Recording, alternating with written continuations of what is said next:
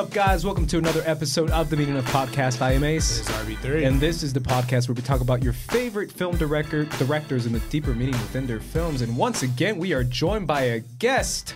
Please welcome Mr. Alex Marazona. Hey. Marazona, don't forget that. Hey. Thank you for having me on. It's awesome to be here. Yeah, man. As I was saying before, I'm at the big boys table now. Big boys table. After being in the booth. Yeah, from Collider Live. Yeah. Collider Live's very own, Alex Marazona. So I'm very happy hey, to be man, here. the few times I've tuned into Collider Live, no, I'm kidding. I've always said... What he said, he never watches Collider Live. That's what he just said. I always see you in the booth, and I'm disappointed. I'm like, this guy he's young, he's youthful, he has energy, he has thoughts and opinions. He actually watches a lot of movies. Yeah, I mean, you watch so many movies, man. We gotta get people on the mic that know their stuff, man, and you know your stuff. So I'm excited. I'm genuinely happy to have you on. It'll be fun. Yeah, I'm excited. Absolutely. So you chose a director. We usually allow our guests to choose a director, and you chose a director that is on the come up. To say the least, especially coming off all those Oscar nominations. Unfortunately, only one win, but still a ton of nominations, and that is Yorgos Lanthimos, the Greek legend, the Greek freak. The Greek I mean, it's considering his movies. He's a freaky motherfucker. He's definitely a freaky dude, man. Because when you go in preparation for this episode, you go kind of like on a binge of these directors. Aronofsky really just like it kind of affects you like mentally, like emotionally. Aronofsky hurt me. I felt like our first that was super rough. I feel like I couldn't communicate with humans anymore. It was especially because it was our first episode, so we felt like we had to watch everything. We watched like he has like 10 movies, right? Yeah. We watched all 10, and I was like, "What is life? What is this purpose? What is humanity?" And I was just gone, dude. So this one hurt me too, though. A little bit. It hurt me because I was talking to my roommates and I couldn't form sentences because he just disturbed me so much. So obviously we're gonna get into that, and we're gonna get into a little bit of my controversial takes on certain movies. But we'll see. Once again, guys, last week we always appreciate your comments on the YouTube channel. Obviously, if you're listening to us on SoundCloud, let us know what you think of that. If you're listening to us on Collider Factory on the iTunes feed, go over to our YouTube channel. It's called Spotify. First Cut. And you can, or Spotify, you can go over to our YouTube channel, First Cut, and let us know in the comment section down below what you think of this episode, what you think of our guests, what you think of our conversation, and about Yorgos Lanthimos and his movies in general. So we appreciate those comments, and I know last week we had a few of those. We talked about Avatar: The Last Airbender, just because we kind of do it in the past. I kind of want to bring back to comments. Okay, that's good, man. That's a good time. At least to give a few appropriate shout outs to a few people who left comments on the Avatar: The Last Airbender episode where we have Miss Wendy Lee joined us. Wendy. And it was a lot of fun, man. So let's read this comment from Malk2392 says The Legend of Korra was great by any standard, but the standard set by the original. The first is almost like a 10, while Korra is a solid 8. Sure, I appreciate that. I don't know if you have any thoughts on Avatar: The Last Airbender. I haven't seen any of them. Dang. I know. Come on, guys. Last Airbender's dope. And then Edmund Zippo says, great episode, guys. Very happy to see Wendy on camera, and makes me want to go back and rewatch the show and get into Korra because I stopped watching after 2 seasons. Yes, Edmund, go back and watch Korra. I really highly recommend the show. I know a lot of people fell off. I know a lot of people were disappointed with season 2, but trust me, it goes into deeper places that is absolutely amazing. Korra just had a birthday too, right? Korra, my dog had a birthday yesterday, Happy birthday. And I saw, I got thoughts. I saw the movie at the same time I saw The Lobster, and I just gotta say, man, I'm coming in hot with the hot takes about Mr. Yorgos and his weird fascination with animal abuse. And I'm a big animal lover. I guess, I mean... Ace is going to get... We always go in chronological order, so I'm not going to break the norm. But obviously, Yorgos Lanthimos is a Greek filmmaker. Before we leave the comments, I want to say salute to my boy Steven Alvarez. He left a comment this week, too.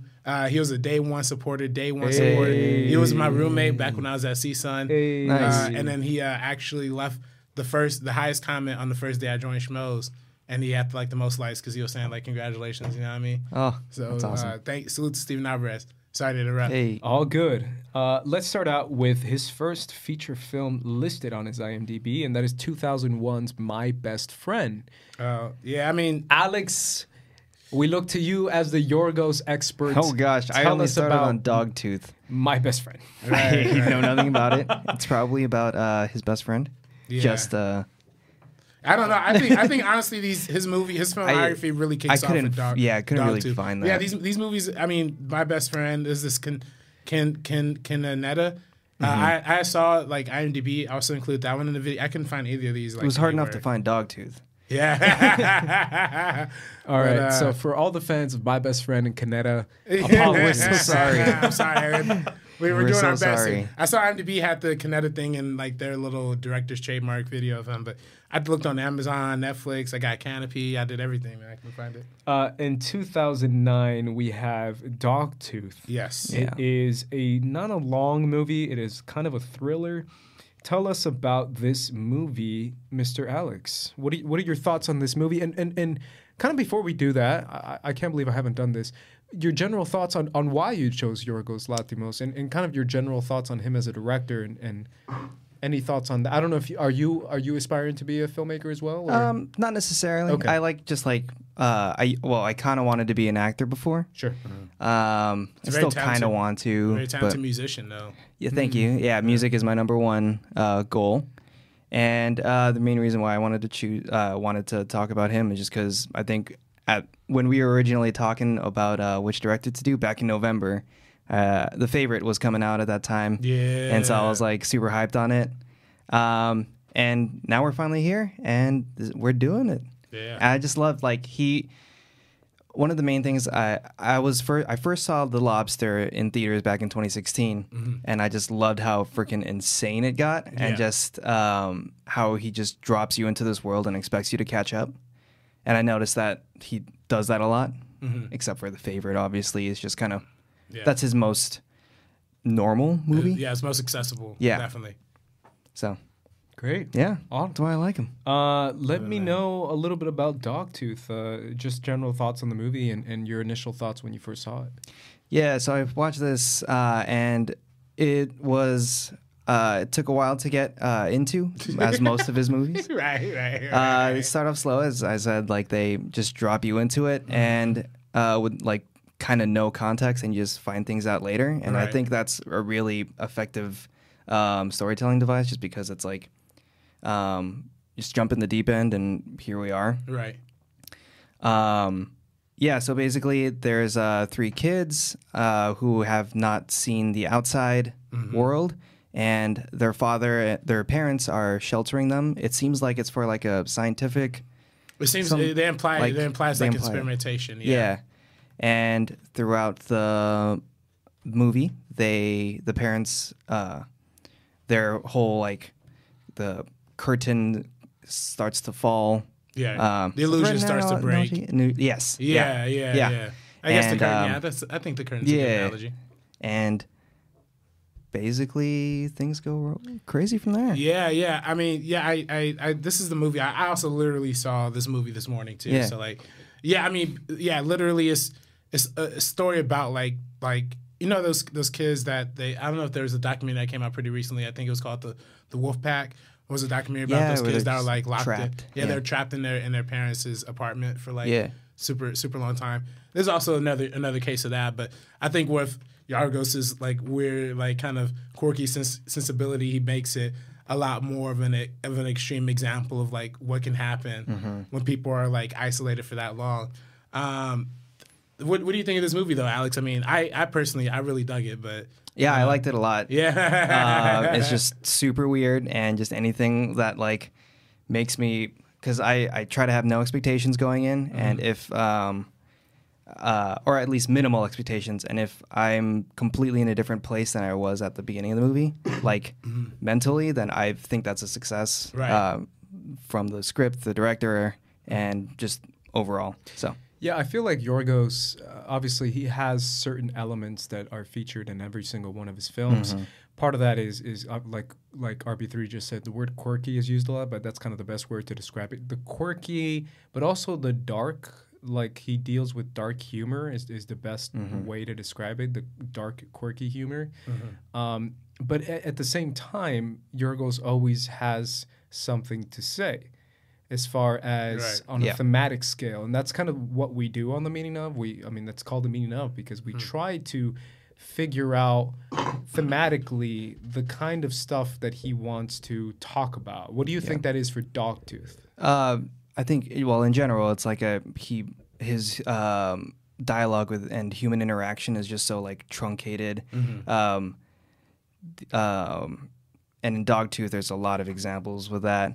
I remember that conversation with the boss, and they're just talking about which option for the this product, right? And then all of a sudden they're talking about the wife, and then right away they're going back to the manual thing. I just like it. He's trying to get to the the very base level of human interaction, and Very just kind of break it straightforward. down in a like, hey, this is how we actually talk, and it's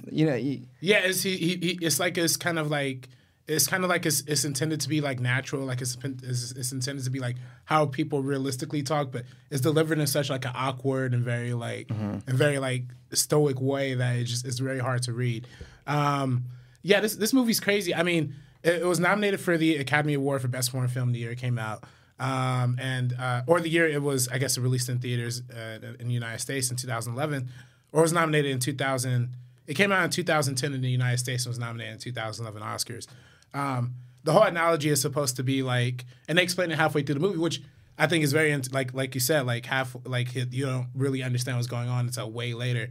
Like halfway through the movie, they use the metaphor of like, oh, kids don't leave the house until your dog tooth falls out. And how that's like, in real life, that's a lie. You don't really have a dog tooth. But this movie extends that metaphor into making it like an actual concept. And I think it deals with a lot. I think it's about, kind of the fear of being a parent to some extent. I know I think that, a lot of this movie deals with how overprotective parents can be, how overprotective, like literally holding their kids hostage.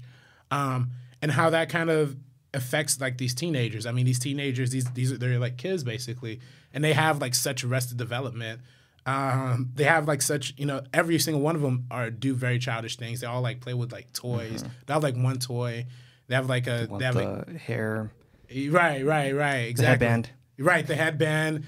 But then things like that. The whole thing of the movie is that there's two girls and a boy, but for the boy, the father of the household brings in like this outside girl to like come in and like sleep with him basically, but then being the outside force that comes into the house, everybody's like, oh, we really like seeing her, like when she comes over for just like literally a couple hours, but then she begins to like get sexually frustrated with this dude, so she starts experimenting with the other daughter and bribing. You're right, and it just becomes a whole like cycle, whole thing. So it's also about like the coming of age of like sexuality, which I think sexuality is by no means a running theme throughout all of his movies. It is for sure. And I think this really establishes, especially the way the sex scenes are shot. It's very staccato, like very like matter of fact. Yeah, like, there's like a process of taking off. He shows the whole process of taking off the clothes. Yeah. Like, oh, I'm gonna like mount you now. Right. It's like it's very particular. Yeah. Interesting. Yeah, I mean, obviously that's a thing that stands out in all his movies. All his movies sort of deal with, like you said, human interaction and human social skills, right? I mean, obviously that The Lobster stands out to me. Right. The Favorite stands out to me when it comes to the killing of a sacred deer. Yeah. Just as he's known for his very particular dialogue, I feel like. What do you guys feel like? What stands out and what makes it so interesting and fascinating to people? Well, I think I saw an interview of him once. He said he doesn't really try to make it like that. I mean, he says he like shoots the scene and the actors just say it how they say it. Yeah. Because I saw another interview where Colin Farrell said he read the script and he said the dialogue was clearly weird. Yeah. Like he could feel like he said the word off center, which I felt like was such a great way to nail it. Right, Where he's right, like right. he's like not too far to the right, not too far to the like just off center. Mm-hmm. His dialogue. I mean. Well, I That think I'm explains a sure. lot. I think Yeah. I was gonna say I think being an actor, reading the dialogue on page, it's gonna be off center. Yeah. So you're gonna perform it more off center. Yeah. As you do the Yeah. performance. And I think I think that's what Largos was referring to. Like his actors just bring the awkwardness to it more or less. And They kind of know what movie they're in. Right, and they know who he is as a director. Yeah. I'm sure. I mean, and obviously, when you work with somebody on set, a lot of times the vibe of the set often translates on screen too. They probably probably on set intentionally, it probably is a more like awkward, like kind of thing, which I think really adds to the appeal of his movies.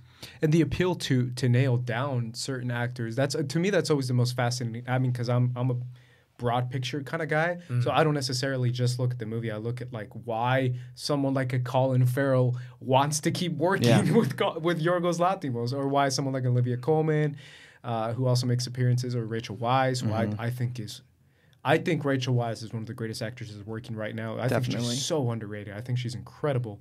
And why someone like her wants to work with someone like a Yorgos Lanthimos, especially someone like who obviously is foreign, doesn't really have a huge recognition, maybe besides the startup with Dogtooth, but not a director that is absolutely pulling in actors. It's a natural progression of actors wanting to work with him. You see what I'm Right. saying? Yeah. Where it's like they go out of the way to work with Yorgos because of his interaction with his actors and the performances he gets out of them. Considering the fact, this all leads to a point, how Coleman literally just won the Oscar Yeah. based off Yorgos' directing Yeah. style towards his actors. And that's something that's a continuing point in all his movies is the performances are Right. amazing. Have you guys seen The Alps or Alps? I did watch it. Okay, great. It was just kind of background. Sure. But it's basically about this nurse who's part of a kind of group who they, whenever someone dies, like they offer their services to a family to basically play that person who died for them, so the family can relive their favorite memories and make the grieving process easier. So Crazy concept. the older sister in Dogtooth plays the nurse, the one that looks like Ashley Victoria Robinson. I don't know if you guys noticed that. I didn't you catch that. I didn't catch that. Yeah, No. she totally looked like her to me.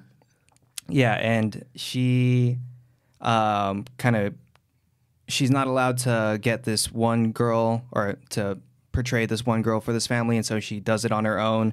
Gets kicked out of the group, and it just goes crazier from there. Yeah, Because sure. she wants to. She's so like shit. What am I trying to say? She's so focused on trying to be part of something. Right. Yeah. I think that's the running theme throughout a lot of Yorgos' movie is about the constraints that society puts on somebody and how characters like are trying to escape from that. I think that's very present all throughout Dogtooth, even leading up into the conclusion. I think is very present in this movie, of course. I mean, and this is a rule. I mean, I have the rules pulled up here. There's like 15 rules that they establish about this organization. They're called the Alps. Like that's what the group is, and they have all of these different pieces, checklists. But it's basically like basic societal rules, like. But it's the same way as in Dogtooth, where the house is like a metaphor for the overall constraint of the world, and how that constraint can lead us to go crazy. This movie's about how the constraints of the world kind of put us in these like in search of this main character looking for an escape from reality to join a group. How the constraints of being in a group and being in that is so devastating that you just want to escape, that you want to rebel. And I think that's something that also is very present throughout The Lobster as well. Yeah. But yeah, I mean, that's what I take from this movie. I didn't get to finish it all the way, but it's a lot of people don't have this as highly ranked on their Yorgos on their List. list. Do you think this is one of your favorites or one of your? Nah, it wasn't as weird for me. Yeah. Like it seemed like it was in a normal world. It's just Right. that it was just the people were weird, not the world essentially. Right. Yeah. Right. Speaking of weird, The Lobster, a movie that's currently on Netflix and that I just saw. Oh, okay.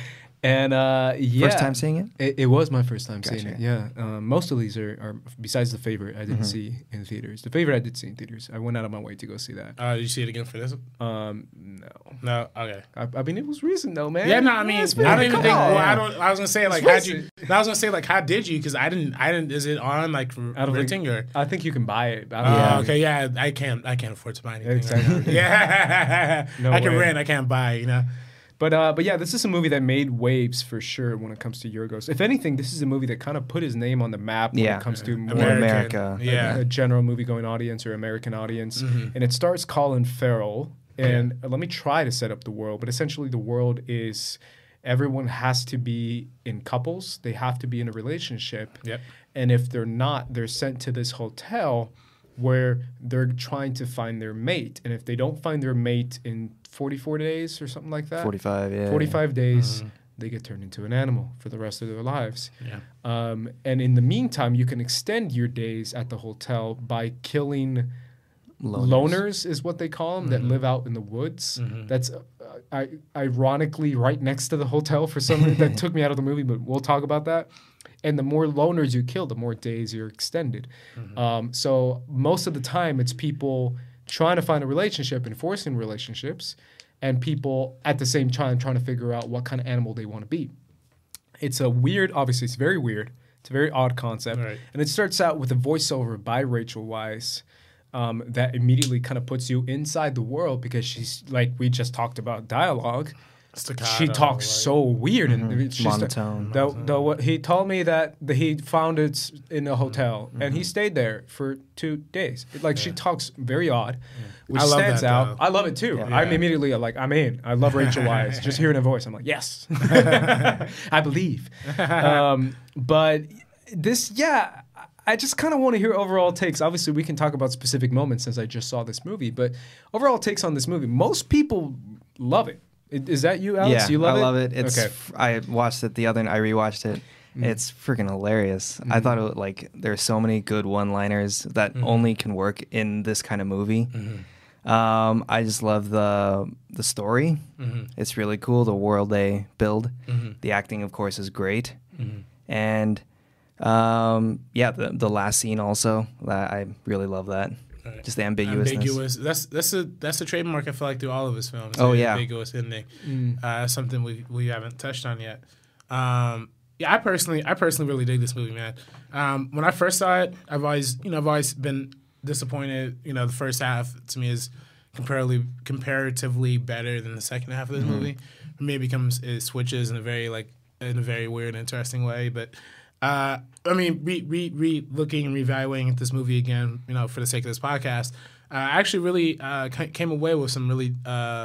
I really thought it was some really dope stuff that they were saying in this movie. I thought it was very particular in its message, and I think it was dope. Let's do it. Let's get right into what are the major themes in this movie. What does this movie talk about? What is it an analogy for? Right. I mean, I think it's an analogy for a lot of things. I mean, I think personally, Obviously relationships, right? yeah, relationships, the construct of love, is love actually a construct, or is it a forced manipulative thing that society? Again, it's the whole idea you need of society making you choose love, Yeah. and particularly in this society, they're only making you choose two kinds of love: heterosexual or homosexual love, which I think speaks to the broader analogy of it being a very pro LGBTQ plus type of film, because it does give it explores in what it means to, you know, be something other than what society tells you have to be, being something that breaking the mold, you know, and like he asked in the very beginning, was it like to be like, why can't I be bisexual? But they say like they give you like the most dumb reason. Well, I kind of figured out. I personally figured out why they said no to that. It's because why he wants to and why they say no to it. It's because you have more options. Okay, interesting. So they want to limit. They want to limit. So think about it, like make more what's his animals. face? John C. Reilly was trying really hard with some other people, but if you have both options, you can just be like, hey, what's up, dude? Yeah. Oh, he didn't. Oh, hey, what's up, girl? Like you have more options, Right. Which is an easier escape out of the hotel. Right. I immediately like. It took me a minute because I was like, yeah. why did they say you can't be bi? And then I was like, oh, if you have both options, Right. then it's easier to kind of pick cheat whoever. out. Yeah, to Right. kind of take a cheat Well, or a cheap way out. Yeah, you can also read it to some extent of being a metaphor for asexuality too. Sure. You know, like being somebody who doesn't have any particular sexual interest in any particular gender, or somebody who I think Colin Farrell. I mean, my personal reading of the film, I think Colin Farrell might actually be asexual, but there's a subsection of being asexual called panromantic, right, where you can still feel romantic love, but not be sexually interested. I mean, I don't feel like. I mean, at the end, I guess he has a thing for Rachel Weisz, but he never presents himself as like a sexually active like character or being throughout this film. So I don't know. I don't know. But what do you take from this movie, Alex? Like from a deeper meaning kind of standpoint. Yeah, I just thought it was like it's a great metaphor for like how the society like forces love upon like you have to love and be loved, and him escaping from the hotel is just like, hey, like I'm okay with like letting love find me. But yeah, I just I thought it was a great movie. But the one thing that kept coming up in my mind was the fact that if Rachel Weisz walked into that hotel when he walked in, game over. They would have Well, they don't have hooked the same characteristic though, right? No, yes they do. When They're both first blind. short-sighted. Or yeah, I'm saying at the very beginning, if he walked in his first date and he sees Rachel Weisz and they have that instant connection of like romantic love, and right away, it's a matter of circumstance. Yeah. Where it's like if she was just 45 days too late, which happens to be the time when he needed to find her. Whereas like if circumstance would have happened, if she happened to be at the hotel at the same time he was, they would have right. And everything would have been perfect. And that's like life. Yeah. Yeah. Well, I don't know. I don't know if I agree with that. Really? I think you don't think they had that instant chemistry connection? I think they did. I think this movie kind of denies that instant chemistry even exists. You know, I think this movie we don't find out though. It's ambiguous. I mean, yeah, it's ambiguous. It's ambiguous. You don't know, man. Poke them eyes out, bruh. Yeah, I mean, that's what I'm saying. Like, is just being I think the movie is asking the question of is love an actual thing? Is the idea of like the chemistry in our brain like an actual like thing, or is it actual concept, or is it something that society keeps impressing upon us? Sure. And I think the movie just says very clearly that love really doesn't exist. Like that's what I think the movie says, you know. So I think in the whole like idea of them not matching up at the same time, I think it just further extends that metaphor of like it's just a social thing, you know. It maybe isn't a love at first sight. Interesting. But I don't know. That's just what I take from. But Alex, what do you take from him wanting to be a lobster? Like, what do you think? What do you think that's a whole like another conversation. Yeah, I'm not really sure. Like, Yeah. it's like lobsters are, like they're bottom feeders. I believe they're like they used to be like fed to like Australian British prisoners back in the day because they were like viewed as like the worst of the worst, and now it's weird how they're like they're kind of delicacies for like rich people or just in general. I don't really know if that plays into it, or I'm trying to think. When he gave his reasoning, he said, and immediately when he said it, I was like, "You're crazy." He's like, "The lobster can live like 112 years," and I was like, "Why would you want to live 112 years as a lobster?" That's immediately my first thought. Yeah. Like, I would want to die right away. Kill me, please. You want to live to 112? Bro, not as a lobster. Like, imagine your like I kept thinking, because I'm a nerd, right? So I think of sci-fi, I think of Black Mirror. Yeah. And Black Mirror always has those episodes of like your consciousness is stuck inside someone else's body or something. It's just awful, like that experience of like not being in control or being limited in control, where all you can do is this and swim around. I was like, nah, I'm good. But it brings up a kind of a fun point as far as like, what animal would you choose if you had to choose to be an animal for the rest of your life until you die? And I want to ask you guys, what animal would you choose? I'm gonna start with you, Alex. What animal would you choose? My favorite animals are koalas, so I guess I got to go with koalas. They sleep all Just the because time. they're just That's a chilling, good and they one. can get pretty fierce. Yeah. But people don't have hostility towards them. Yeah, they're just cuddly and cute. How about you, man? I feel that, man. I think dolphins. I like dolphins. You know what I mean? Dolphins, that's Yeah, they're pretty dope. smart. They're apparently Yeah. like super smart. So Yeah. I just want to see what a dolphin would be like. You know? Dang. You know what I kept thinking throughout the whole process was the fact that it's like, and it was never really clear. It was kind of clear, but once you become an animal, what they do with you? Do they transfer you to your environment? Do they keep you like around the area? That to me was confusing because we see the homegirl turn into a little pony, the mini pony, which I thought was like, who wants to be a mini pony? His brother's a dog. And then we see her in Yeah. the background, and in the middle of the woods. I don't know if you guys caught that. I didn't catch that. Yeah, she's in the background and she's just Yeah. roaming around. And I don't remember know seeing if a it's just camel because there. they just kind of were like, "Hey, go shoo," Yeah. or like they literally put her in a cage and say, "Okay, we're gonna take you to Little Pony Land," and they take her. Yeah. Because if that's the case, it'd be like, "Yeah, I'll be a little pony in Little Pony Land, but I won't be a little pony in the middle of the woods." Yeah, because in the opening scene, they have the woman driving out to a field with to kill a horse. That is, Yeah, a donkey, yeah. Or yeah, a donkey was with other. Because you of assume its they. kind. So when So I it saw seems that like- scene, I assumed they put you in your environment. Yeah. But then when I saw that, I was Yeah. like, that's confusing. And then we see a random camel in the Yeah. background. So it's like they That was made it funny, seem though. like they were just like, Peacock. shoo, have fun. And it's like, at least put me in the middle of the desert where Yeah. camels are. Right. So that process kind of thought me. But when she was like, everyone chooses dogs because everyone wants to be a dog. And I'm like, I low-key kind of want to be a dog. Yeah. But then at the same time, I was like, if I could be in my environment, I'd be a lion, dude. You can you don't do shit Yeah. as a lion. It's the Lions, king. you can't. Everyone is like intimidated by you. Yeah. You just lay around all day. Like, You have to catch your own food, man. You not have to- really. Yeah, no, my yeah. my wife is gonna do it, bro. Look at this I'm a dude, loner man. lion. Oh man, look at this. So I dude. gotta catch my own food. They They just bring the food to me, bro. Nah, man, Kind I of like work the like rabbits that. bringing it to Rachel I Weisz's think character. it works the exact opposite. Actually, I know. I think the men get the food. I know. But I was thinking like I'll be a lion or I'll be a bird because at least I can change my environment. I can fly away. Yeah. So I mean, if You're it's- like a bird. You want to fly away. Yeah, You don't exactly. know where your You home shit is. wherever you want to shit. Yeah, Yeah, I nobody's can gonna say on anything. top of people. Yeah. And if they want to kill me, I could be like, I'm gonna fly away, bro. Unlike you're the 'Cause birds in the favorite. This is kind of yeah. the whole movie. Kind of, it's basically like an apocalypse, in my opinion, as far as how horrifying that is. Yeah. The concept of having your consciousness inside an animal.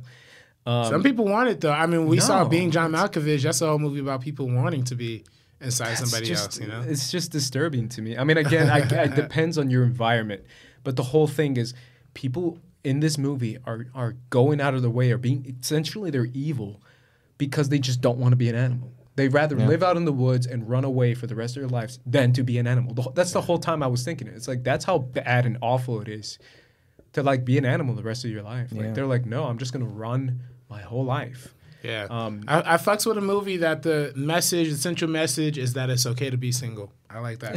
I like that as a message for a movie. Yeah, This is that's kind of the whole ironic situation, right? Where it's like the people that are being hunted are the single people. And Yeah, it's like, right. But even the single people have their own rules as far as like you have Can't to even- stay single. yeah. You can't hook up with anyone, which I Right. thought that's torture as well.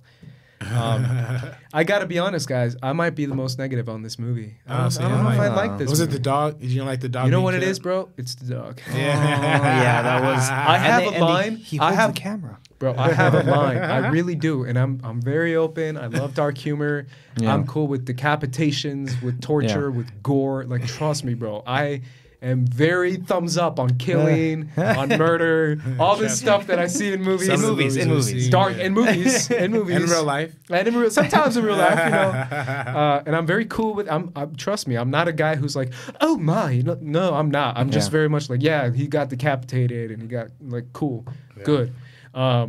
But this, I draw a line at animal abuse. I really do. Yeah. And it's just like, and I know it was played for laughs, that scene. Yeah. But maybe it's just because it was my dog's birthday that day. And Yeah, I was just thinking of her the whole day. Circumstances. And I was just like, you know what?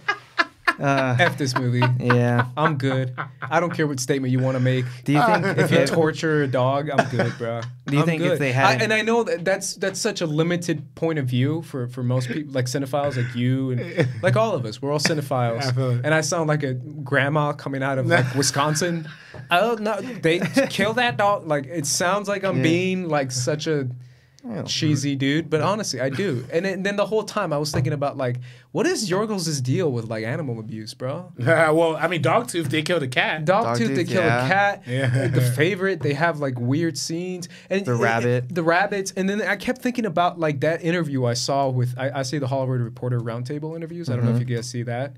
But they had one with his producer, and apparently Yorgos was very that scene of like the ducks running around was not going to be like a duck chasing, like a duck race. It was going to be like a human cockfighting scene, and he wanted human cockfighting. Holy He's shit. like, I want to see chickens get the blood and shit ripped out of them, and the Oh my director God. and the producer was like, Yorgos, that's not legal. Yeah. This is illegal. And then the whole time I saw this movie, and I'm like, yo, he low key. Yeah. He's kind of There's something F, off. I don't Yeah. want to say F bombs, but he's kind of effed up on the head Yeah. if you're that particular about torturing animals in movies.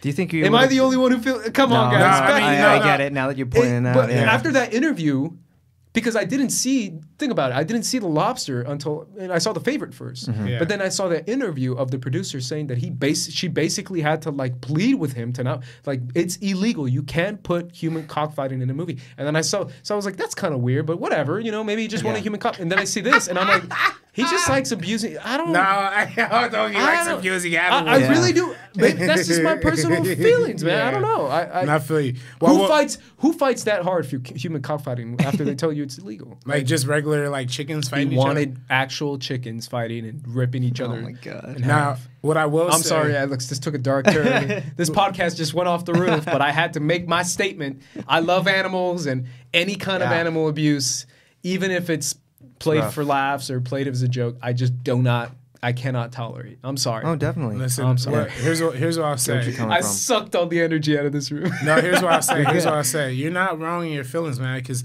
there's a famous story with Hitchcock where he featured a film that had a dog that got exploded. I forget.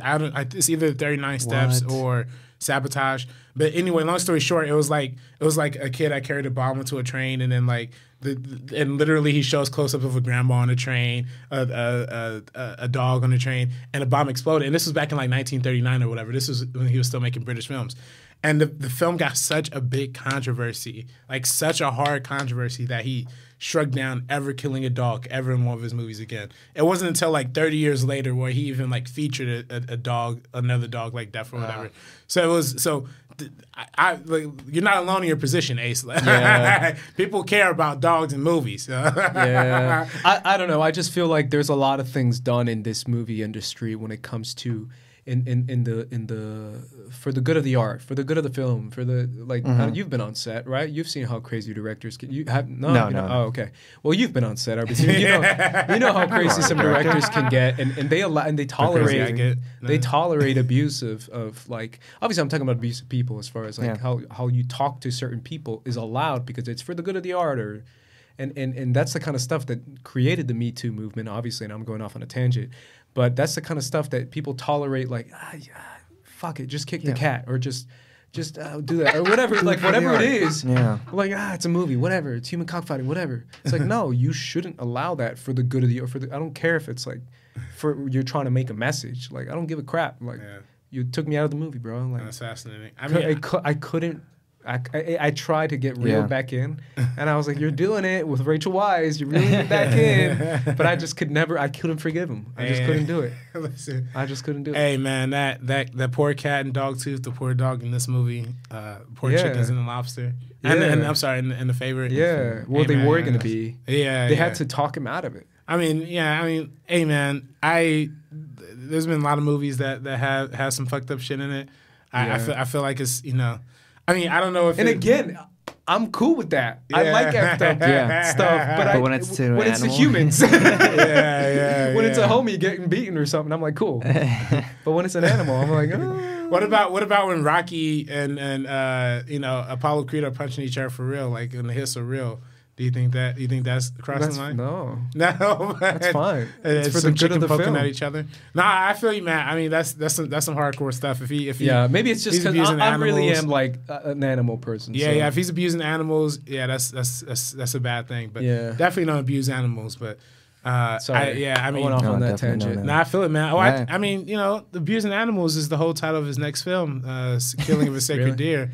Yeah. Which actually have no deers in it, but unfortunately, it's I don't think this one has any. No, it doesn't. no, there's no animal abuse. It's just humans torturing each other. Yeah, I mean, psychologically. let's move on. I'm sorry, guys. I ruined the lobster conversation. I mean, did you have any thoughts on the lobster, Alex? Oh yeah, no. Besides that, I loved it. The cast is amazing. Yeah. I mean, Léa Seydoux. Oh yeah, that French, she's the French beautiful. girl Yeah. who's like Beautiful. she was in She Overlord. was in. Yeah. And of course, Spectre. blue is the warmest color. Yeah. Was she a Spectre or right. Sky? She was the Spectre. Spectre. That's Yeah. right. Yeah. Ariane Labed, who is actually Yorgos's wife. Who Ah. was she was the Which one gymnast in is she? Alps. She's the maid. Oh no way! Yeah. What? That's and his wife. You saw Assassin's Creed, right? See, that makes me like him. I'm judging so hard. Bro, I'm sorry, Yorgos. I'm judging. Judd bro.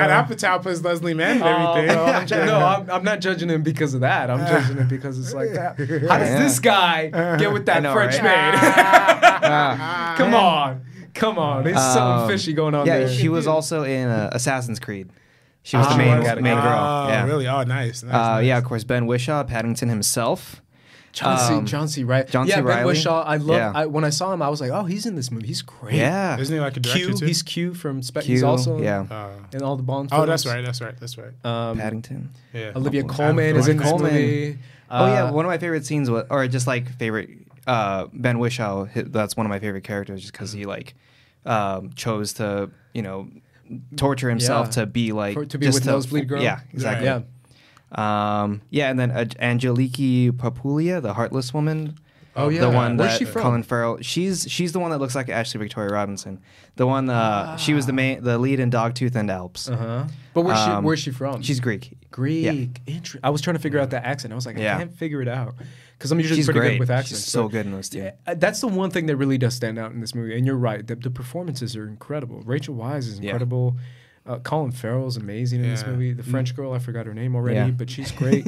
No characters have yeah. names in this movie. Which The is first, very yeah, fascinating. Dogtooth, Alps, and Lobster. No, only Interesting. Colin Farrell has the first name And John C. Reilly in the is credits. great. In the We credits, forgot to at least. mention John C. John C. Reilly. Reilly, man. the lisping man. Oh, that's so funny. There's a lot of funny moments in this Yeah, movie. I kind of want you to name a few of them. Shoot, let me see. I wrote a few down. I'll try to start it out. What was the funny? Oh yeah, it was funny, but it's also weird as hell. Was the scene where the maid just like rubs up on Colin Farrell, and he's like, stop, Mandatory. stop, I can't. Stop it! Stop it! And then she walks away, and he's like, "That's so cruel, so cruel." And I was just the thought of like turning you on and then leaving you hanging is like the cruelest thing to him.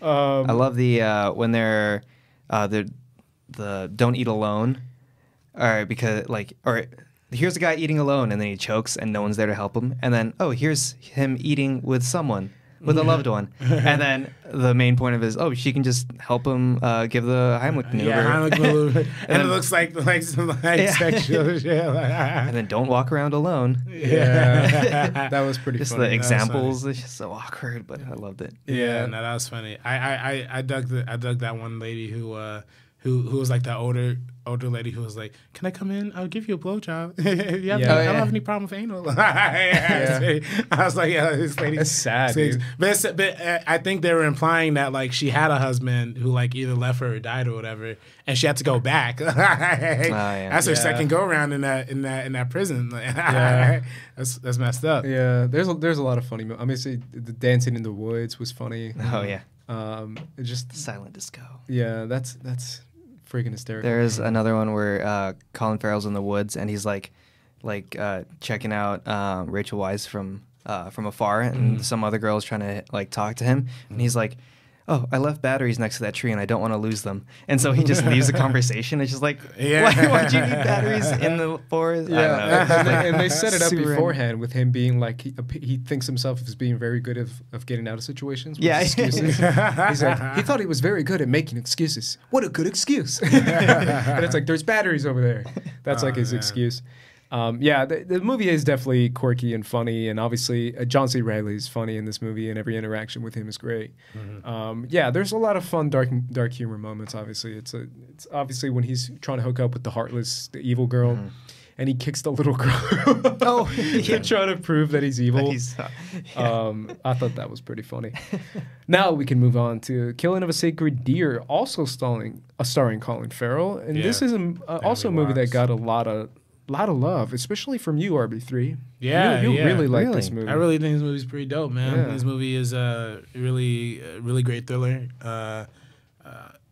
It's not as much on the comedic side, which I appreciate. What I think there is comedy in it, though. I think there are like the main dude himself, Martin. I think he's a pretty funny like psychopathic character. Is he funny? Because I don't want to say it, but Not because because he looks funny. man. Like he makes Jesus, he makes like funny faces. Yeah, he does is make what I'm funny saying. faces. Yeah, I really dig this movie. It's probably my favorite out of his filmography. Yeah. I remember not liking this one as much. Oh, okay. All right. We already off to. I think it was just because it wasn't as like comedic as as The Lobster, and so I just wasn't as into it, and it was just too weird for me. I just didn't buy a lot of the characters, or just I didn't really care to really follow them, and just the ending scene or the climax where he's spinning around, that just felt like torture. Like I love scenes movies that can make me feel uncomfortable, but that just felt like too uncomfortable, and just like I didn't like watching it. Right. Yeah, I think that's what the movie goes for, is like the max uncomfortable you can ever feel. It's almost like maybe it's because I'm the most pessimistic on Yorgos, but it's almost like I don't know. I tried figuring out and I like dark movies. I really do like movies that make you feel like shit. Like I love that. That's why I loved Hereditary so much this year. They're A24. These are all A24. Yeah. I love those kind of movies, but I really did feel like, man, it's not even like it's not even uncomfortable to make a point. It just feels like I don't know that I felt that the same way with Killing of a Sacred. And I also felt that with like I get it. It's funny because it's so dark, but it's like I don't know. I just don't didn't enjoy the journey getting when to it the comes end. to when it comes to film. I was thinking about this on a general scale as far as film criticism and liking a movie and enjoying a movie and those terms that are being thrown around when it comes to rating movies and grading movies and all this stuff. And I was like, do I even like any of his movies? I'm sorry, I don't think I do. I don't think I like any of his movies. I think they're really well done on a technical scale. I think they're really well done on a writing scale, but I don't like any of them. I think they're all just kind of I mean, it's just me. I think that's the point, man. You're like, bro, that's just you, bro. Man, Shut up. I think that's the point, is to make you feel uncomfortable, make you feel like you're squirming. But isn't that the point of Hereditary is like very dark ending. It makes you feel uncomfortable. But it's a horror movie. That's a horror movie. This is a thriller. Well, I'd say it's kind of creeping into horror territory. Yeah. But it's just like with Hereditary, I loved getting to the end, and like I was 100% with it. It's just that it lost me a few times, and I just didn't want to be there. Yeah, no, I feel like this movie goes for a very different thing. I feel like Hereditary, and I think a lot of more disturbing movies always have like the supernatural element, always have like a super, have a have moments of like flashy effects or like flashy moments of horror. This one does. I think this one leans. I call it more of a thriller because there isn't really anything like spiritual or kind of. I think it's just more of an in-house kind of thriller that depicts a very. I mean, it's based on the title of the movie is The Killing of a Sacred Deer is based on a famous story. I think it's I don't know if it's not Leviathan, but it's a very famous Iphigenia at Aulis. Euripides, something like that. Yeah. But I think the whole point of that story is, if I'm not getting this wrong, I don't know if I'm getting it wrong now. But I think the whole point of the story is like somebody getting like karma acted back on them for unjustly or for accidentally killing somebody, and in order to like relieve yourself of that sin, they have to kill a sacred deer, and that's kind of the decision that Colin Farrell has to make at the end. And I feel like this movie like less because I don't know, maybe it's just because like I guess the style really appealed to me. Yeah. I think the way this movie is shot is a lot more dynamic than a lot of other Yorgos' films. Like he's usually a very like staccato, like very stationary camera kind of thing. Whereas this movie is is there's a lot of zooms, there's a lot of pans, there's a lot of Dali-esque type shots, and I think it's very visually beautiful. And I think it uses its amplification of his beauty to kind of as an extended metaphor for the ugliness that's really behind this entire story. You know, I think that's kind of the whole theme of. I think, at least for me, at least how I read this movie, and I think I read it just from the opening when he's doing the open heart surgery. It's a movie about how the outside can look totally fine and be totally fine and be perfect and pristine, but then the inside could be really dark and evil and rooted. I think the movie kind of embodies that a little bit. So that's why I like the idea of me feeling uncomfortable. That's why I like the idea of me like not like having to kind of stay in it, because once it's kind of like it's portraying how we put on this act to kind of hide ourselves, hide the truth behind ourselves, instead of just being truthful from the beginning, and how that could lead to something more beneficial. Right. The whole idea in this movie is that Colin Farrell did surgery on the kid's Martin's dad, and accidentally killed him, but he doesn't want to take responsibility for it. He doesn't want to be honest about it. And in that the movie in and of itself is almost like being dishonest to the audience. Like it very much manipulates you to kind of deter you in every way possible, I feel like. So that's why I like it. It kind of brings me to a kind of a slightly, and I don't want to veer too off, but a general conversation as far as these kind of movies, movies that are a little bit oddball movies, kind of off-center movies. How do you? I don't know, man. Like if your mom is like, "Yo, is this a good movie?" What would you say? Well, my mom would definitely not like this. No, movie. but if your mom asks you, it's like, "Is this a good movie?" I would say like, it's a good movie, but I literally can tell her but my mom only likes two kind of movies: romantic comedies. And if a stranger, let's say a stranger off the street says, "Oh, what'd you think of Killing of a Sacred Deer? Is that a good movie?" I'll say yeah. Because for me, it's so difficult for me to quantify and qualify quality based off what you said: good camera work, great storytelling, and good message. But if all those three things are there, but it's still not an enjoyable film, it's still like, if the message is clear and if the message, you get what they're trying to say, does that really make it a good movie? And you see what I'm saying? I don't know if you understand what I'm trying to get at. But everyone's like, it's an analogy. It's a metaphor for this huge and I get that. I get that it's a metaphor. But I still didn't like it. It's still not enjoyable in any sense. Even from a point of view as far as like making you feel certain things. Like, I don't know, man. Sometimes I feel like there's such a disconnect between these kind of movies that are like supposed to make you feel uncomfortable, and just because it does that make it good? Yeah. You see what I'm saying? Like, oh, you made me uncomfortable. Oh, great. I mean, is that it? Because you can see that in any other movie. You could see that from terrible filmmakers. But just because he's a good filmmaker, it's good. Well, yeah. I mean, to me, I put it as what is the filmmaker's intent, and did they execute on that intent very well?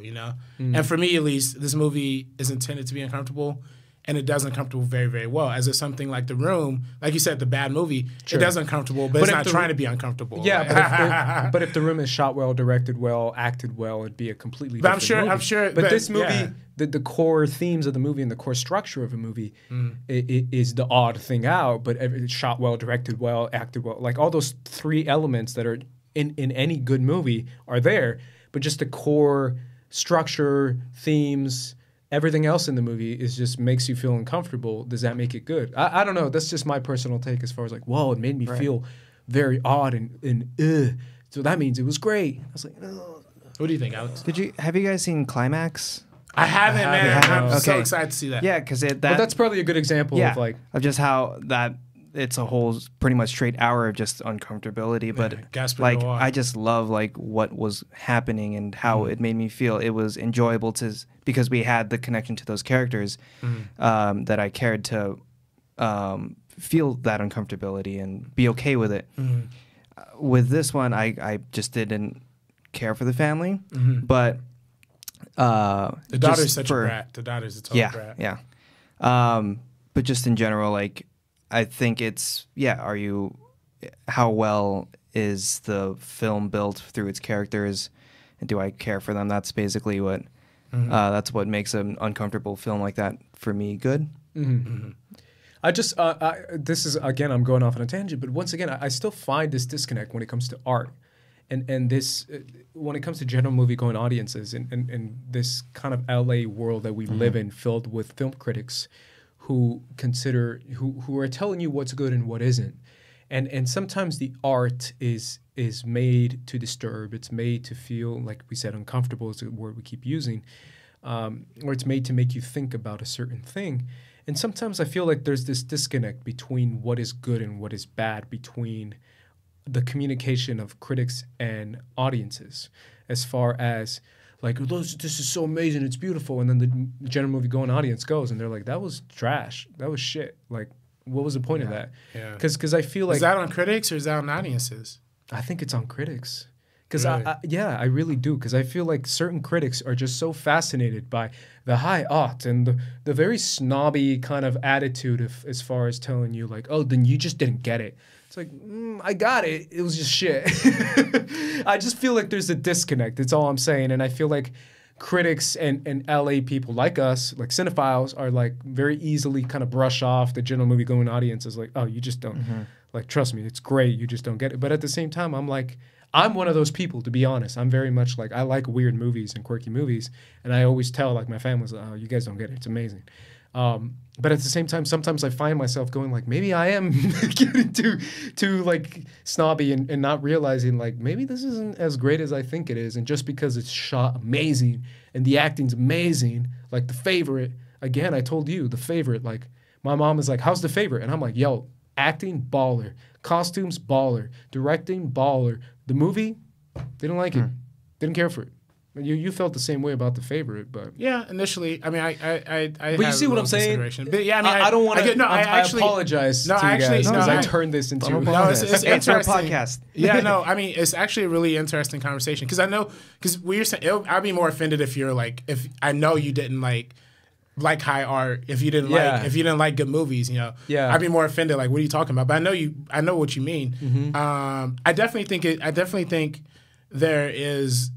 I'll say this, like, I think box office is what reflects generally what a general audience will like to some extent. I mean, obviously marketing plays a big hand to it, release dates, all that stuff plays a big hand into it. But generally speaking, the box office is the reward for what the general movie public is, you know, vibing with. But I feel like the critical esteem is, you know, I feel like you're going to need that.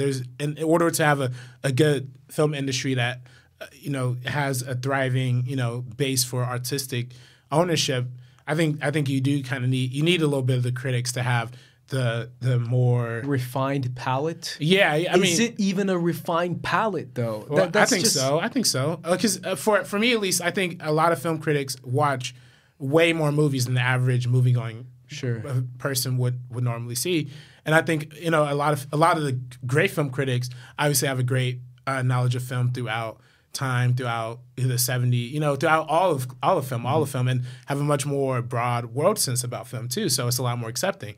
I feel like if that's why I ask, is it more on the audience? If an audience isn't familiar with the kind of style of Greek filmmaking, the kind of style of, you know, per se, like French noir or Italian neorealism or all these like older schools of filmmaking that these filmmakers are incorporating here, then it's going to be less appealing because they just don't know, they don't have any palette for it. Yeah. If you try something, let's say this, if you try something for the very first time that is, I don't know, let's say it's not sweet, it's not salt, it's not salty, but it's blue per se, like just for example, just a different taste altogether, and then that hits your tongue for the first time, you're not gonna like it. You're just not, you know. But if you keep consuming more of it, eventually, I think you'll be more on board with it. But I don't know if that's the case or not. I mean, that's why I feel like critics are an essential part of the equation when it comes to film. But I don't know. What do you think, Alex? Yeah, I think critics get the word about these smaller movies out there. Yeah. I wouldn't have known about Climax if I didn't hear from critics. And I think it's just, critics, I think if they're not, audiences don't like agree with critics all the time. I don't agree with like Rotten Tomatoes, but if you look at the critics and like spot a critic that likes the same movies you do, and like can find a better track record, Right. and then you'll have a better Guide. better knowledge of what movies you should watch, because that critic has the same kind of taste as you. And I think if like general audiences can sort of do that, then they can find the good in the smaller movies, find the great in the bigger movies. Yeah. Yeah, I don't know. I apologize to anyone who's like, what is this? But I just feel like there's a certain disconnect between an art house film, and just because it's an art house film, people are like, boom, good, quality, amazing. It's like, is it like? Believe me. Yeah. Well, like, I don't know about that though. I mean, there's plenty of art house films that gets terrible like movie reviews. Did you see the Neon Demon? I love the Neon Demon. But critics shitted on that movie, man. Did they? They though? hated it. But that is the definition of an art film. Sure. Here's Here's an example I'm gonna get into. A24. Yeah. A24 is my favorite movie studio right now. Yeah. As much as I love MCU, as much as I love all the big franchise films, A24, I will see every single always something A24 different. movie, and I will most likely like every A24 movie. So I'm trying to let the audience know that this isn't just coming from like, I only like Aquaman. Like no. Right, right, Trust right. me, A24 is my favorite. What my favorite movie of 2017 was A Ghost Story. A Ghost Story. Did you see A Ghost Story? I did not. Not that. See that's the side what I'm saying? I'm on your opposite side of you there. That's what I'm saying. A Ghost Story is the most like arty art house film. Like it has 10 lines of dialogue. Like it's an arty art film. Right. And I loved it. And but I felt like the message they were communicating was so particularly done, was so beautifully done. And that's the word, beauty. Like I could feel it. I could feel the beauty inside the movie, through the storytelling, through the making, even if it was just an art house film that had one camera move the whole movie. And I felt it. I was like, yo, this is real. But movies like this, movies like that I'm seeing, I go on a Yorgos binge, and then I'm like, I come out and I'm like, I don't know if I liked any of his movies. I don't think I feel what he's trying to tell me. I get what he's trying to say about relationships and society and all this kind of stuff. But at the same time, and it's an A24 movie. You see what I'm saying? Like, but I don't. Both of them. I don't feel like him kind of poking at the audience makes it good, because I feel like that's what he does in Killing of a Sacred Deer. He's just poking at you, and in the Lobster, he's just poking at your head and just being like, ha, ha, ha, ha. And I'm like, is this good? Do you get it? Yeah, and I'm like, is that? I don't know. I apologize. Yeah. No, I get it. I mean, no, that's a great question. I mean, I mean, there's definitely a line between pretentiousness and That's what I accessibility. mean. That's the word. That's a better word. Yeah, pretentiousness. I mean, I feel like there's a lot of pretentious movies that a lot of people just won't vibe with, but yeah, I say that I feel like the diversity in cinema is good. We need some for the pretentious art house folk, and we need some for the popcorn loving Aquaman fans out there. So. But this kind of takes me to his most recent movie, The Favorite, a movie that we both agreed that we didn't like. Yeah. We that didn't one pulls more towards the accessible side, definitely 100%. It does, but we didn't care for the movie. Like we both agreed that it's like it's kind of overhyped in my opinion. That was just my opinion. But again, if someone like my mom asked me, I'm gonna be like, "Yo, Mom, Emma Stone was fire. Freaking Nicholas Hoult was like dropping dimes. Yeah, see, like these guys forgot killed how it. good he was. But does that make it a good? I say no. I say just because the Rachel Weisz was given an Oscar-winning performance, and I was like, "Yo, that's clutch." Does that mean it's a good? No. Just because it's shot really well. Sure. The costume design's amazing. Absolutely. Still not a good movie.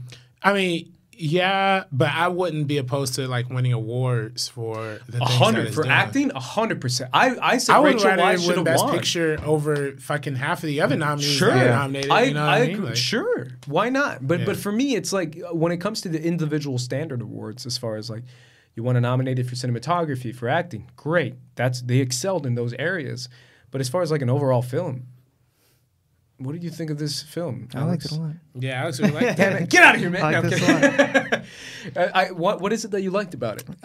Again, it's funny. Like Yeah. It's more of a comedy. this is back. The Yeah, first hour going of the back movie to comedy. killed me. I was then- laughing so hard. Nicholas Hoult, man. Yeah. Every scene he was in Killing was it. amazing. I saw it back in November, and then I rewatched it again today, and I just forgot how freaking good he is in it.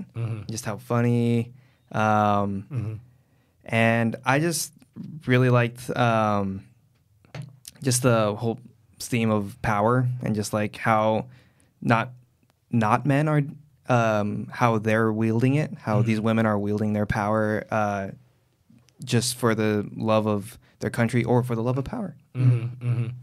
Yeah, I feel That's like. But do you feel that is that what makes it a good movie? Because it's women? Because it's a I think just because Triangle? I enjoyed triangle? the theme of like the whole theme of power and just who like those dynamics of who has it now and what's going on there. I just thought it was really cool. Yeah, I dug it. What about you? Yeah, no, I mean, I didn't really like as much initially.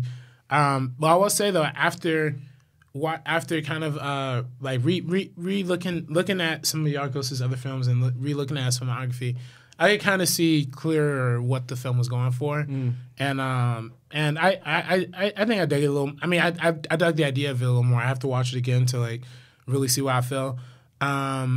But yeah, I feel like this movie has some interesting stuff in it. Overall, I really enjoy like you said, the idea of power wielding. I think this movie is also another movie about sexuality, of course. Yeah. That's very much in the vein of Yorgos' other films, which is why I think this movie fits pretty perfectly into his filmography. Honestly, my biggest thing with the movie ever since I saw it has always been the cinematography. Particularly like the short angle lenses they use a lot through this movie. It took me out when Yeah. he first did the fisheye. Yeah. I was like, what is this? Well, even shots that aren't on fisheye, like even the shots that look normal, you can very clearly tell it's like a 35 or 20 or 22 or something like that, like some very short. And I've usually filmmakers use that to get a more personal, to make the camera feel more personal, so it's a lot closer to the performer, so you feel a lot closer to it. I think that usually works. It usually works in a lot of broad comedies. This movie does it in a very interesting way. I was like, oh, it's interesting. I don't know if it was saying if it wanted us to be more personal with these characters. I didn't really get what it was saying. I still don't really get what it's trying to say. But it's an interesting stylistic choice, which is funny as opposed to something like Dogtooth. I read Dogtooth was shot all on like the same 50 millimeter lens throughout the entire film. So it had the very like naturalistic kind of look to it, where this movie feels very exaggerated, feels very like in your face, So Yeah, absolutely. And I think a lot of what people forget about this movie is how incredibly political it is. I love that. I love that Nicholas Hoult was really like he's a kind of an asshole in this movie and kind of the villain, but at the same time you're like, wait a minute, his goal is to stop the war, to give the peasants more opportunities. I was like, yo, he's fighting for all the right things, but he's the dick, he's the asshole, he's kind of the villain. And he's like, no, let's stop the war, let's stop killing our men and make peace with the peasants and give them more food. And I was like, yo, everything he's saying is right. I just thought that was incredibly fascinating. And in the same way, Emma Stone is puppy-eyed. She's super ambitious, and it seems like she's fighting for the right reasons, but then in the end, she's the opposite. So they kind of mirror each other in their arcs. Yeah, and let's talk a little bit about the feminism angle with this movie and the fact that you said, RB3, it's very, very... You talked about power, you talked about sexuality, and I kind of like how those two things are played hand in hand as far as like sexuality is power, and it can be used to control people, and it can be used to manipulate, opportunities and angles and all that kind of stuff, and that plays a huge heavy hand in this movie, right? Yeah. I mean, it's essentially, it's called The Favorite because it's Rachel Weisz and Emma Stone trying to be the favorite of this queen who likes to hook up with both of them. Yeah. That's essentially as much as like you can be like, it's the conversation. It's the sex. So I mean, that's essentially what the movie, I'm not saying it's the movie. Yeah. But what do you guys think about that and how it's, like you said, 3 women? It's a love triangle between 3 women. Or like when you said when we talked about it, what's that movie? All About Eve. All About Eve. That's right. How that movie's all about like a girl trying to Yes. find her way into a social situation. You know, that's already established. Yeah, I dug that. Yeah. I dug that. What do you think of that? Oh yeah. It's awesome. Like it's. It makes it stand out, right? Yes, I personally exactly. feel like Yeah. where it's like, oh, it's 3 women. Huh, interesting. Yeah. Yeah. Um, And I think that's what takes it takes certain people out of the movie is the fact that it's like That it's something there's- they've never seen before, I Right. guess. Right. Yeah. How was your guys' theater reaction when you saw this movie? How did the theater react? My theater had reactions. I saw. Yeah, this was the first night at the ArcLight at the ArcLight Hollywood, Oh, nice. and so that I also like, went to the ArcLight, but I yeah. went to Sherman Oaks. Okay, yeah, those are like ArcLights are for like the people who love movies. And, Yeah. like, and especially the Hollywood ones on the opening night. Then those are like the real lovers, and so we were just reacting to everything, just loving every single moment of it. It's great to be in that environment Yeah. with those people who love these kinds of movies that you do, these weird ass movies. I love it. I mean, that's why, obviously, RB3 knows throughout his years of knowing me, I'm almost ArcLight costume. exclusive. Oh, yeah. Oh Yeah. yeah. 100%, I'm almost, yeah. and again, I'm going did back we- to like the yeah. snobby, I'm that guy. I'm the Bro, snobby you ArcLight should've- guy. It was the worst in Alita with this dude because every there yeah. was 30 minutes of trailers before Alita, and every trailer he was like, "Are you fucking kidding me?" I You legit You saw get mad. AMC? I get yeah, we saw the pissed. AMC because I got the A list because I got. I was Yeah, trying to yeah. say, you know. I legit, and every time I go see movies with my family, I'm pissed because I'm like, how are we paying for 45 minutes of trailers? And that's why everyone's like, oh, ArcLight is so expensive. I will pay those Yeah. $5 extra Yep. for 45 less minutes of trailers. They do 3 Getting it out. trailers. That's it. If that. Popcorn is great. Yes, Popcorn is nice at ArcLight. I'm They an have the best ArcLight like snob, and I know that I'm a cinephile ArcLight like movies only. That's why I'm also like the Steven Spielberg. Yeah. I'm Here we go. I'm We like can't have this anti debate right now. Netflix, We can't have bro. this Like debate I'm right so now. We can't. like trust me, I'm the kind of guy who's very Yeah. much like on that side of the fence as far as like theater going experience. And Oh, yeah, it must definitely. be preserved. And that's me. I want it to be preserved. Her ArcLight gonna get their own movie pass though. Hey, dude, They are? I'll be in I it. think so. I'll do I it. heard Oh. something That's like the only one I'll 100 pay off or for. something like that. Because I haven't paid I'm for the super AMC down with one. that, yeah. Yeah. But yeah, I totally did get what you're yeah. saying that they know what they're expecting. We saw Sorry to Bother You with you, Yeah. and we saw it at the Hollywood Yeah. ArcLight, which was another That experience. was crazy. Yeah. But again, I brought up That's certain, right. You were there. Yeah. Yeah. I brought up certain. It was super hot. That was like one of the hottest days. It Yeah, was. it was. I brought up certain conversations with you guys about the irony of like Oh, yeah. seeing this very like pro-black privilege. art film with a bunch. Dude, it was like an all-white It audience. was all white. Yeah. It was like I told you, I was like, bro, this is all like an all-white audience. I saw like 2 black dudes. Have you out been of, to the like, Landmark? 300 people. Oh yeah, Landmark. Landmark's Yo, worse. I was at the Landmark one time getting a ticket, and then a random white lady, like she was drunk out of her ass. Like she just walks up to me like as I'm getting the ticket. He's like, "Oh, Mister, you know, I heard all these great stories about all these African kings and Egyptian What? warriors."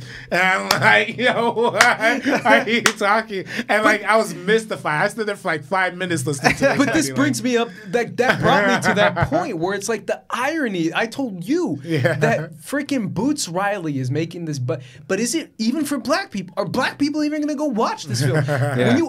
When you do a demographic search of Sorry to Bother You and you see it, how many of them are black dudes and how many of them are white dudes? It's like 90% Yeah, white people who I'd say recommend so. Sorry to. Oh, you should check out Sorry to Bother You. It's amazing. Who says that? White dudes. I don't know. I just think white it's dudes, yeah. incredible how like Boots Riley is this big pro-black, big pro that kind of aspect, and the irony that we're seeing it in an exclusive movie theater, ArcLight Hollywood, with a very $20 a snobby ticket. crowd, Yeah. snobby location, snobby white dudes loving this black movie, being like, "Oh my god, I love it! It's black," and it's just like, Well, they love it because the horses have giant dicks. Yeah. That was crazy. So that's the flip side. I think of what you're saying earlier of like, can you recommend a movie? But that's a movie I had a hard time recommending because Me I too. love recommending. It took me. I told you, Yeah. I was like, I will always say, Sorry to Bother You was my favorite movie of the year. The first half of the movie was my favorite movie of the year.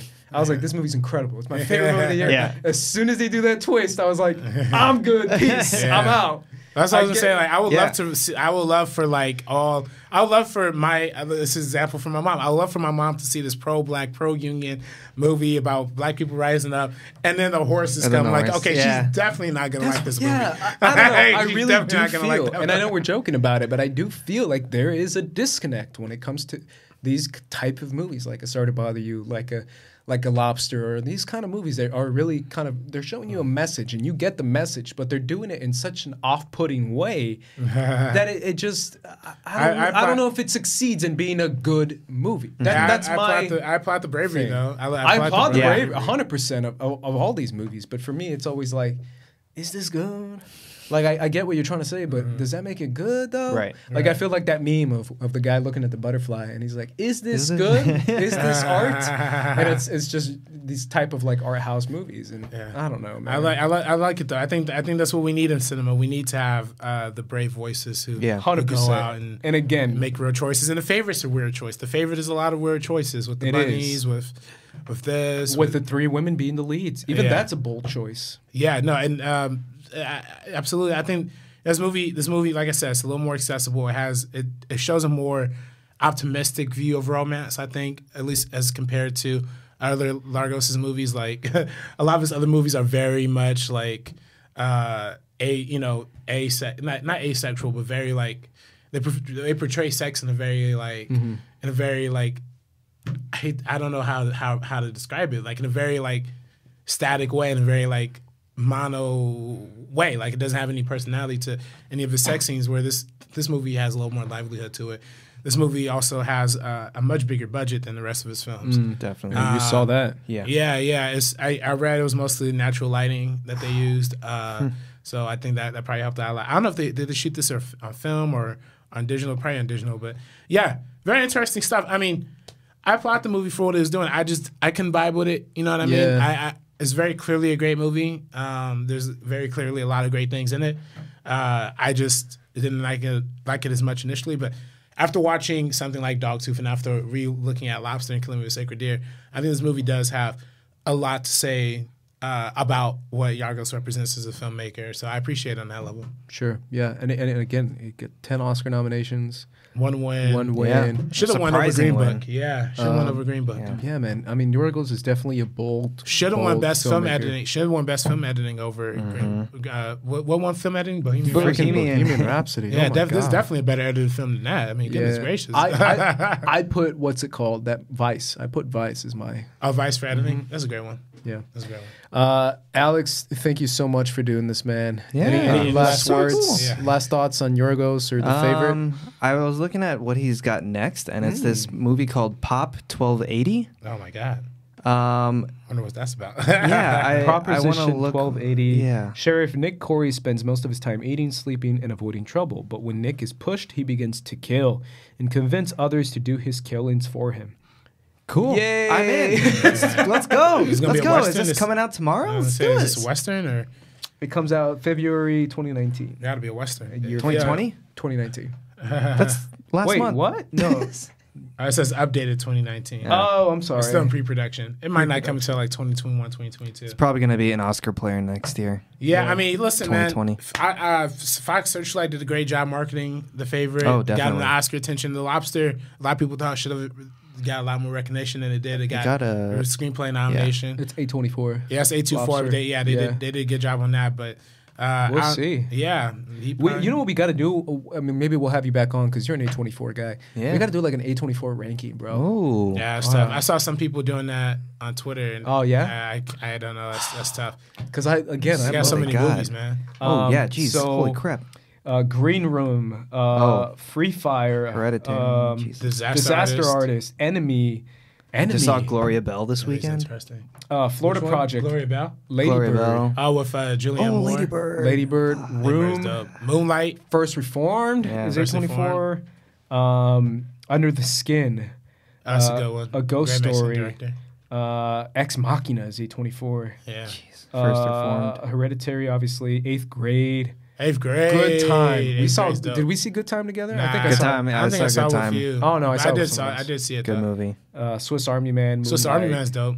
Moonlight. We gotta do the song, man, with A24. Yeah. Thank you so much for being here, man. Yeah, thank it's you awesome. I'm so happy for I supporting could your do it. boy. Woo! Thank you for coming in swinging with the sword.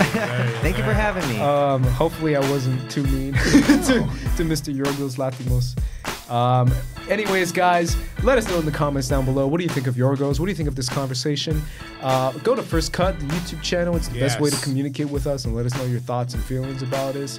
And man, Alex, I really do appreciate you coming in, for real, man. I've always wanted to have you on, and I really do feel like what I said in the beginning is true as far as like, hey, man, you're on Collider Live, but you got to be on the mic more, man. Yeah. You got to speak up. I get a little bit flustered, a little bit nervous back there, but hey, no worries. This is a big step forward, and thank you for letting me get that opportunity. All good, man.